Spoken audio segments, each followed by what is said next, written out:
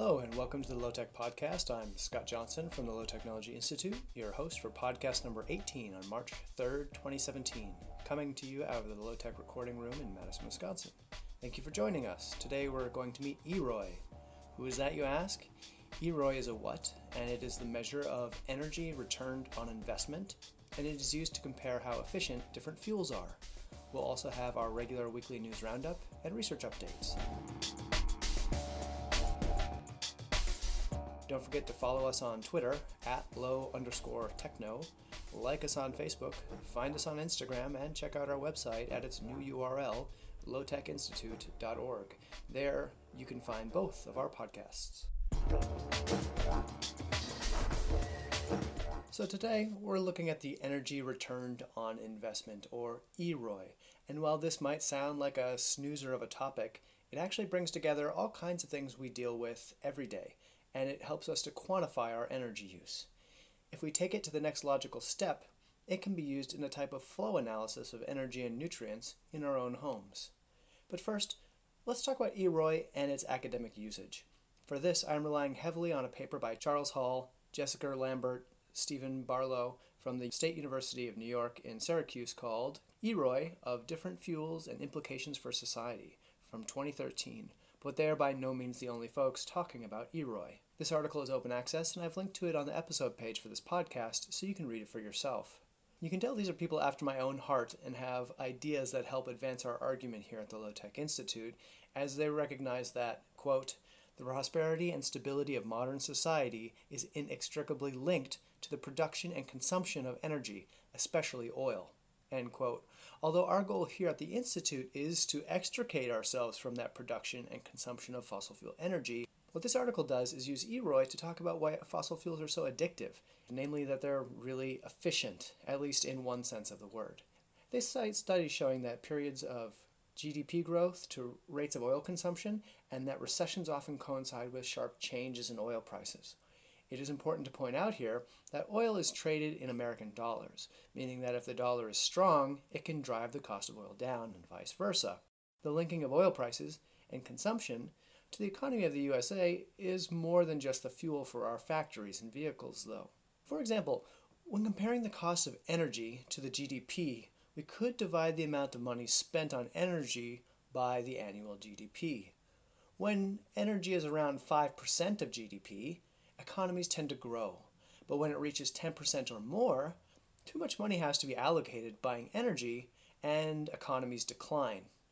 In 2014, for example, the US spent $1.394 trillion on energy, which was about 8% of the $17.393 trillion US GDP. EROI comes into play because we need to understand the economics of producing energy. For example, when we produce a barrel of oil, how much energy does it require? Or, in another way, how many barrels of oil can the energy from a single barrel of oil produce? As time goes on and fossil fuels become less abundant, the amount of energy needed to extract a barrel of oil will go up, and eventually they'll break even, at which point there is no rational reason to extract oil or other fossil fuels. That is, once you're needing an entire barrel of oil's energy to extract another barrel of oil, you've broken even, and there's no point in extracting any more. If we develop some new fuel type, we'd want to know if it's more efficient than traditional extraction. So we would use EROI, and this is exactly what has been done with ethanol made from corn and soy. As many of you know, we produce so much extra food in the US that we are looking for ever more ways to use the surplus, and one of them has been to create fuel. It seems like a straightforward measurement at first glance. How many gallons of diesel are needed for the tractors and semi-trucks, as well as energy for the factory, to turn corn seeds into corn plants, harvest them, transport them, and turn them into fuel? It would only make sense to do this if you were getting more out of the equation than you're putting in. That is, if I'm burning a barrel of oil to make less than a barrel of oil's worth of fuel, it would be an absurd waste of resources. But not so fast. EROI is a ratio of produced energy to energy spent to produce it. While it is generally easy to measure the output, the input can be difficult to delineate. First, we have the fuel that runs the machinery. That's easy. Then we have to take into account the production of the machinery. How much of the cost of a $600,000 New Holland CR 10.90 combine harvester should be divvied up on each barrel of ethanol produced. I got that price from the nifty equipment builder and price guide on newholland.com. Then there's the cost of the semi or train to move the harvest and the building, maintenance, and running of the factory. But what about the transportation of the oil to be used, and the infrastructure to distribute the fuel, and the cars that run on the fuel? What about the roads that the government builds to drive our cars on? And what about the pedestrian hit by the car? As you can see, we have to choose where to draw the line when we are computing the EROI of oil or any other energy source, and that's why it can be controversial to simply use this statistic without defining one's parameters. Hall and others have developed different categories of EROI to spell out what the second side of the ratio embodies. EROI ST is the standard EROI. It just measures the obvious energy investments to create the energy return and is the least complicated, but also ignores many of the other embodied costs. EROI POU is the point of use EROI, which includes the cost of refining and transporting the fuels. In my example, this would be the entire production chain from harvesting through the gas station. EROI EXT is the extended EROI, and this considers the energy needed to get and use the energy returned, so this would include gas stations, our cars, and our roads in my above example. Finally, EROI SOC is societal EROI, meaning the total cost of using a fuel versus the total gains from them.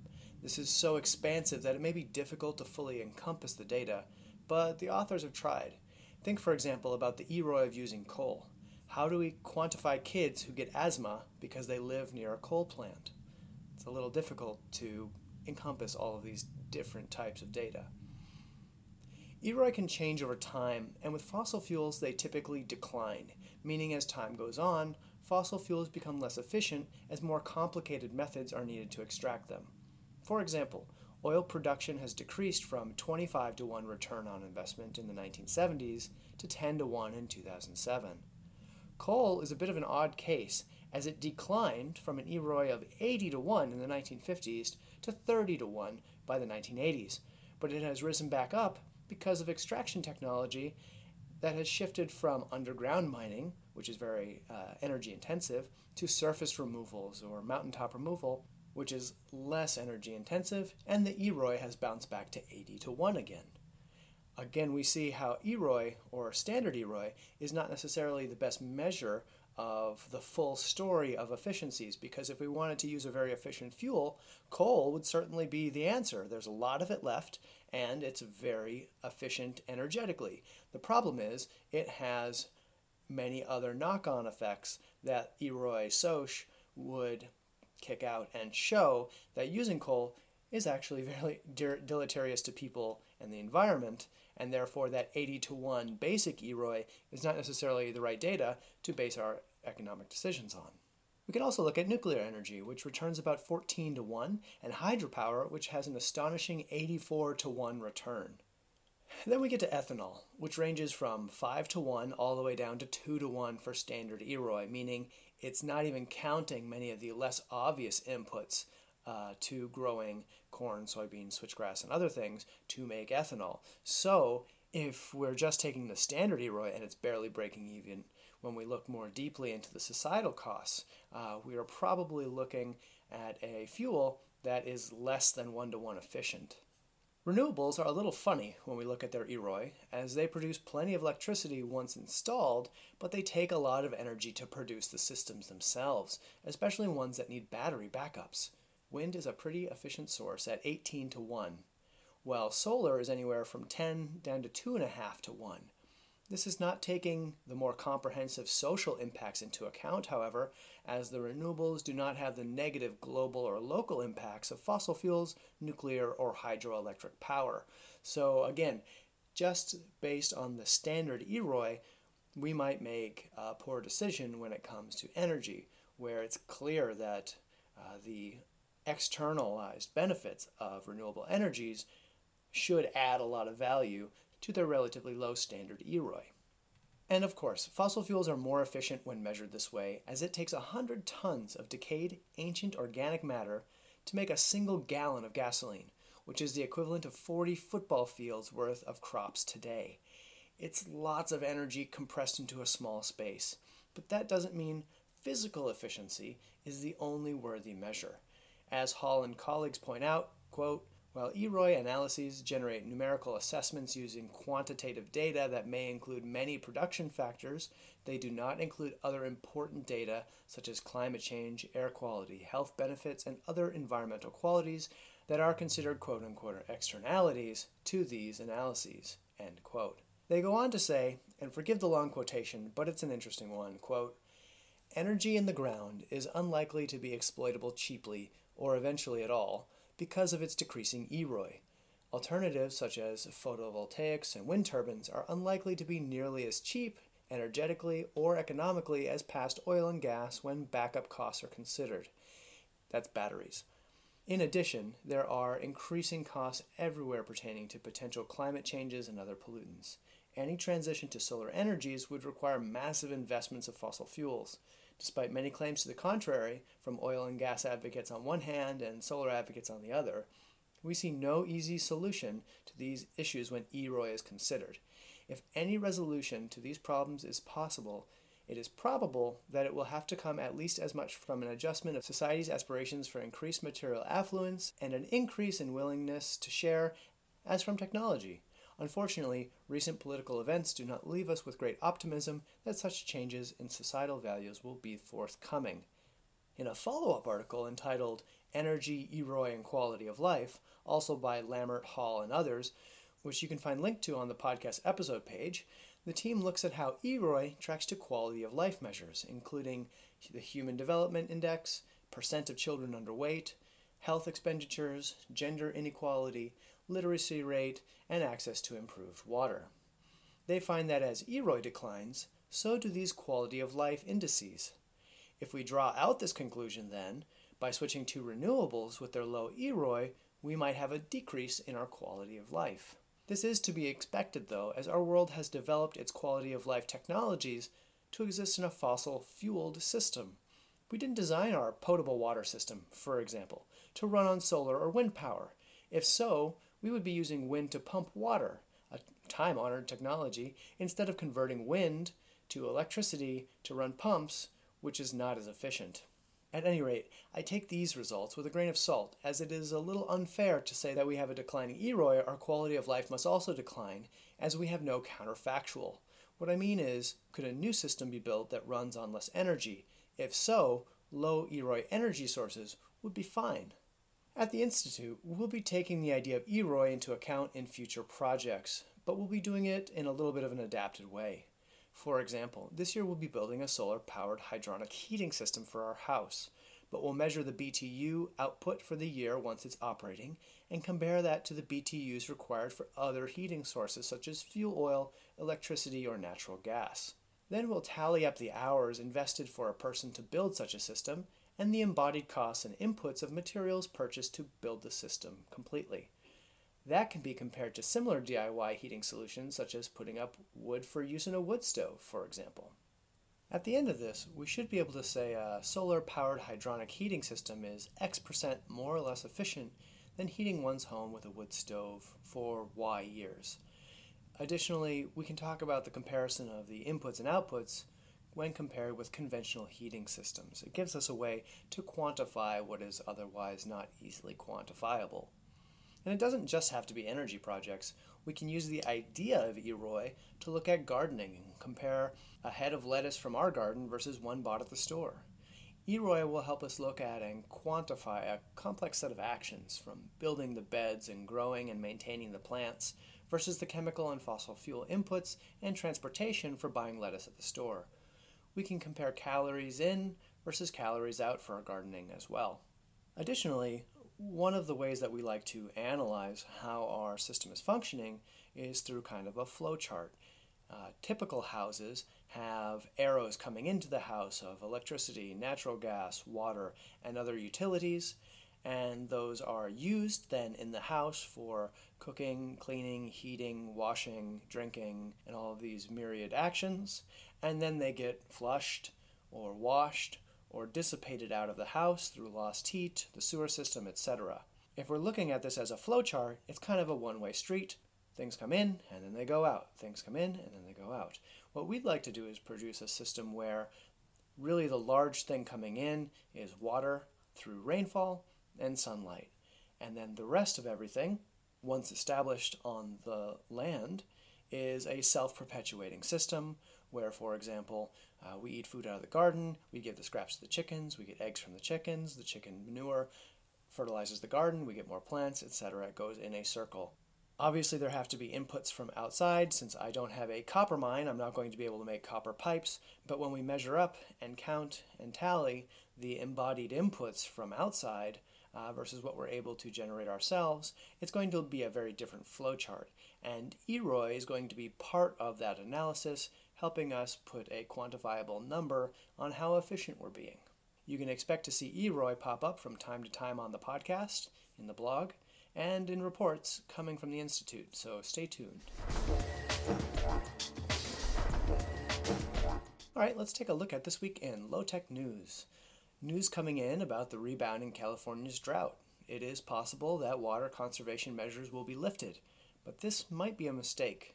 Remember that California has experienced 5 years of drought, and to make up for the surface water deficit, people have been pumping out groundwater. Surface water is like our checking account. It's used from day to day. And groundwater is like savings. It should only be drawn upon in times of emergency.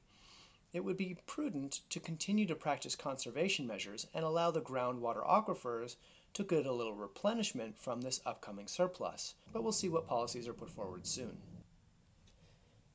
NPR highlighted a story from the University of Sheffield that looked at the embodied energy and emissions in a loaf of conventional bread. The biggest source of emissions was the nitrogen fertilizer, which accounted for 40% of its footprint. See this article for a good example of a full life cycle analysis of a pretty regular commodity.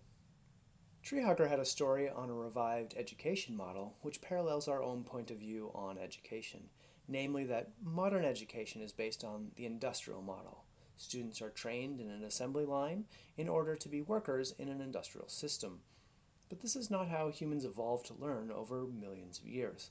This model divides learning into 3 chronological phases: the grammar stage, logic stage, and rhetoric stage.